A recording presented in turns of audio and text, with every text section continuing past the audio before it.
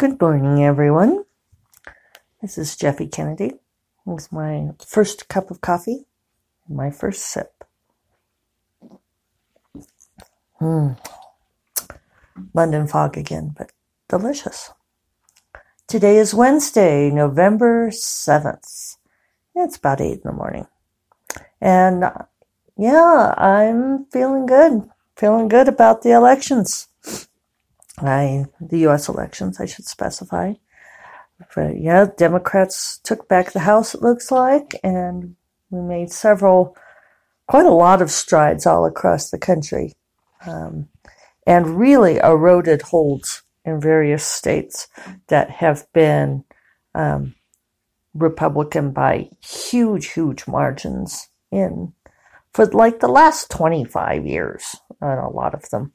So, though looks like we did not take back the Senate, this is a big.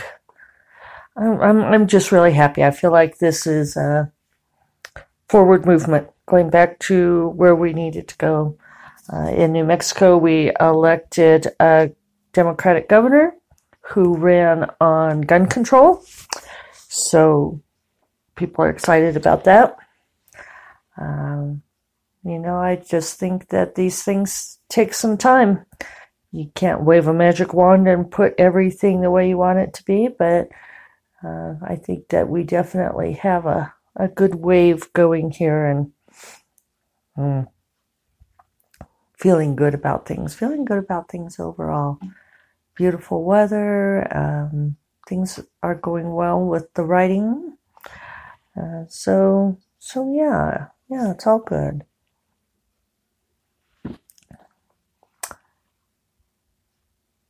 I'm not sure if I have anything to say, however. that is a drawback. That is, I'm sort of still ramping up on the first book in Sorceress Moons. I did contact my cover artist yesterday. She's in Australia. And we had last communicated in January of 2017 when I said, I wasn't ready to talk about the cover for the next book yet, and could I get back to her in like April? And she said, sure, no problem. So now it's been a little bit longer than that. So I actually went and looked at her website first just to make sure she was still in business, because I prepaid for the 3 covers even, because she had a deal that if you prepay for all 3 covers, you got a much better price. And so, I guess it was no skin off of her teeth, right? I know that's the wrong metaphor, but it amuses me. No skin off of her teeth to, let me dangle because she had the money. So I thought, well, if she's out of business or moved on to other things, then that just is the price I pay for, I let it lapse. It's funny to look back at, I shouldn't diverge topics, right? We'll talk about that. But she was still in business, and I emailed her, and she replied very fast, and she remembered who I was.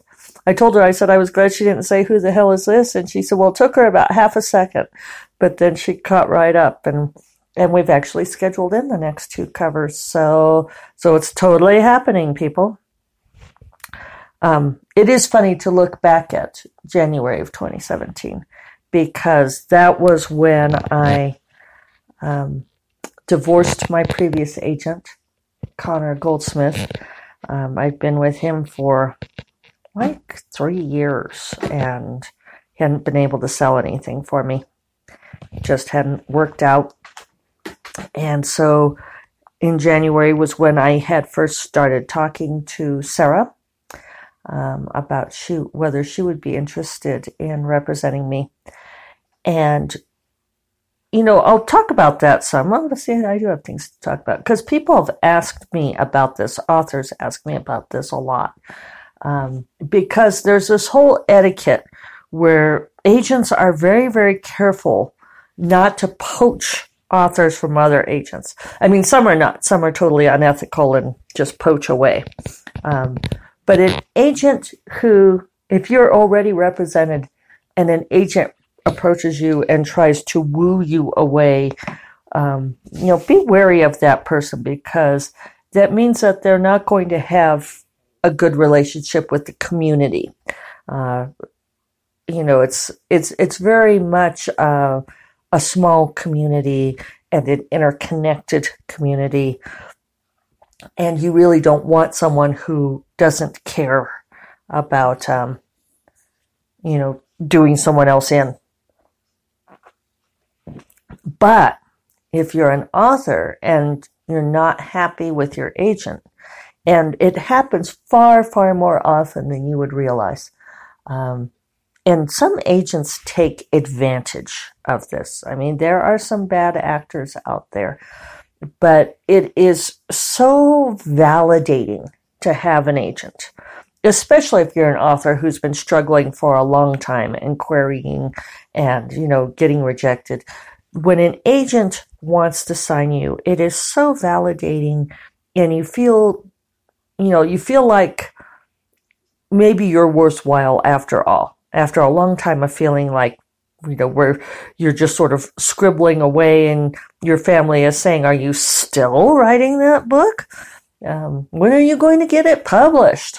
All of those horrible questions. But just, there is a saying that's often put about that having a bad agent is worse than having no agent. And it's so true. It's absolutely true. It's like that being in a bad marriage is far worse than being single. But in the same way, it's scary to leave both of those situations, because if you're in a marriage, even if it's a bad one, you feel like you have a certain level of security and validation, right? Somebody is married to you. You're at least you're not single and alone. But you don't realize when you're in it how much damage it's doing to you, how much it's destroying your life and yourself. And a lot of people discover this, like when they finally get out of the bad marriage, they discover that they're so much happier. They might be lonely sometimes, but at least they don't have this thing dragging at them and weighing them down. They can move out and start taking care of themselves and doing things to move themselves forward. And being with an agent, I often compare it to like a marriage. It's like a business marriage. And searching for an agent is like dating. So, when an agent offers you representation, it's like getting that big old diamond ring. And if you've been on the dating market for a really long time, that big old diamond ring looks really good. But it can trap you in a bad marriage. And agents, especially the bad actors, know this, and they will play on it with authors. And if authors ask questions or are unhappy about things, they'll say, well, you could always go it alone, right? And it's the same thing that would happen in a bad marriage, right? It's like, well, what are you going to do? Leave? You're going to be out there alone. How are you going to pay for things? You'll be ruined. It's that same kind of manipulation. The thing is that some agents are fundamentally, I'm going to say it, I think there are some who are lazy. It's a good job to have because they get a lot of power because people want the agent to represent them. And they get to go to parties and talk to people and say, yes, I'm a literary agent. And it sounds good. They have a power in being an agent that they would not have in being an author. Being an author means that you are creating and always trying to find somebody who will buy your thing, whether you published traditionally or self-published, it's the same thing. It's like, here, please spend your money to buy my thing. Whereas agents are in some of that, but they're like, here's my client's thing I want you to buy. And it's not their own creativity that's on the line. And so it's a more comfortable position to be in. A lot of agents are people who want to be writers and either have not yet or decided not to. And I feel like people go back and forth on whether or not this matters. But for me, I really didn't want an agent who also has aspirations to be an author. And that's one thing that I really love about my agent, Sarah Younger at Nancy Yost Literary Agency, is that Sarah feels like she doesn't have it in her to be a writer, but she loves books and she loves authors. And so this is how she brings books into the world. And to me, that's the perfect fit. I really like that. I want her to love my books and get my books out there and not be thinking about her books, which I know is a very selfish perspective, but that's what I want my agent relationship to be like. And also, agents will blame the publishing industry for their I'm going to say failures. And it's not always failures, because sometimes they'll like send stuff out on submission and they'll just send it out wide and they like won't even put any effort into it. They'll just sort of, it's like, throwing spaghetti at the wall and they see what sticks. And then if no one buys the book, they're like, well, better write something else. It didn't work. I can't control the publishing industry. And while it's true that an agent can't control the publishing industry, they can put maximum effort into it. And a good agent, part of what they bring to the relationship is they know which editors are buying what kind of thing. And they should have good relationships with people. It's back to this thing of, like an agent who will poach other agents' clients is, not building the right relationships in the community. They're poisoning the water. One thing that I find remarkable about Sarah when we went out on submission is that all of the editors, almost every single one, replied to her immediately and said, I can read this now. Can I have a few days? I'm getting right on this because I know how fast your projects move. There were a few who didn't, but then they all had reasons because it was like they were out or something like that. Whereas I've been in situations with my own agents, and I've heard it countless times with other authors' agents, where they're like, oh, well, nobody ever replied to that agent's email. Well, if you have an agent who's sending stuff out and the editors don't reply to them, won't answer their phone calls, then, that's a warning sign that, they're not paying attention to what that agent sends them.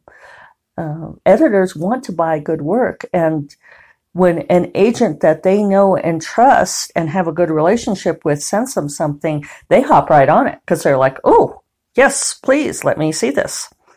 You want that in an agent. So winding back around to how you handle it if you feel like you are not happy with your agent, you have one and you want a different one. Everybody will tell you that you have to break up with your agent, and a lot of them have, different agencies have different contracts. Some ask for 30 days notice, some 90, some a year, which is ridiculous. If you're going to sign a contract, really go for something that's no more than 30 days, 90 max.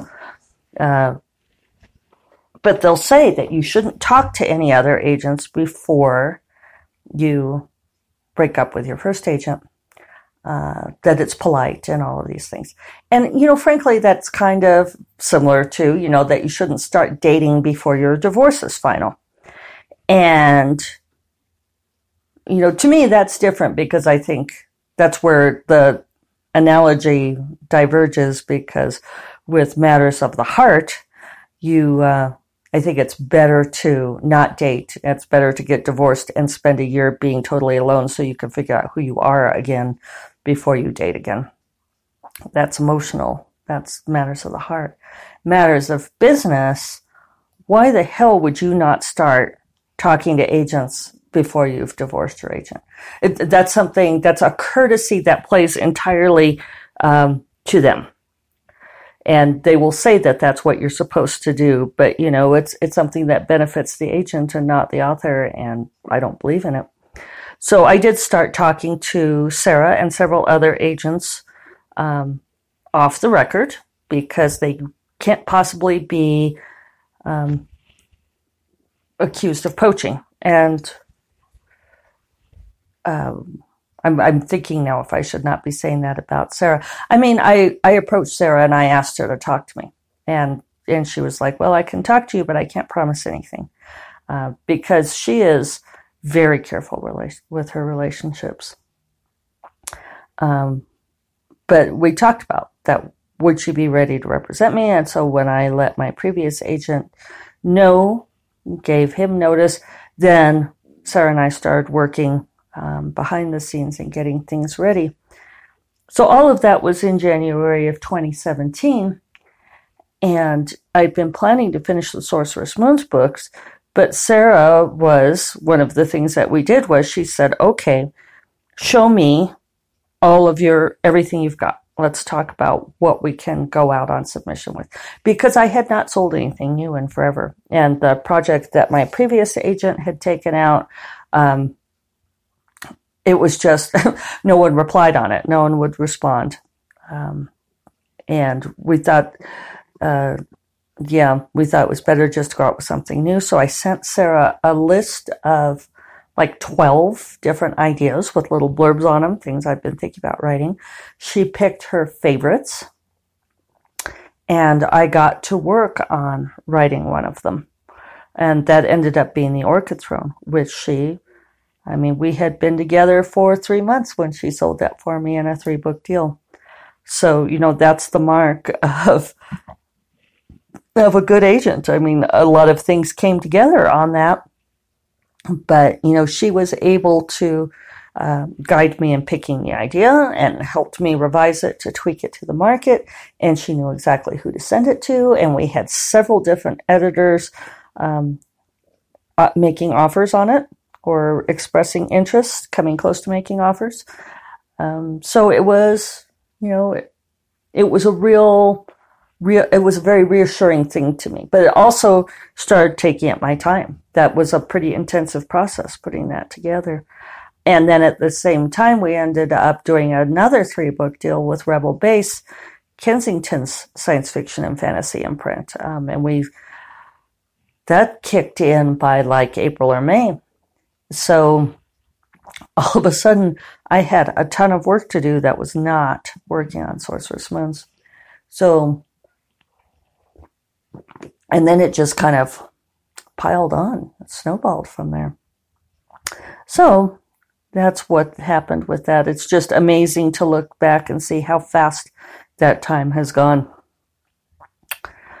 Yeah. So working on Sorceress Moons now, sent off Twin Star collaboration to Sarah for her to see. I'm excited. I'm really excited about that. I think she's going to like it. And been making all kinds of notes for the next book. Haven't decided what to call it yet, but I'm now committed. I need to give Jade cover ideas by the 19th of November. So, I'm looking at my calendar, and that is like a week and a half away. But I should be sort of into the story by then, and then I'll know where it's going. So, speaking of, I think I shall get to work. Hope you all have a marvelous Wednesday. Hope you are feeling energized and ready to contribute to the world and make it the place that you want it to be. I know that I am. And I will talk to you all tomorrow. Bye-bye.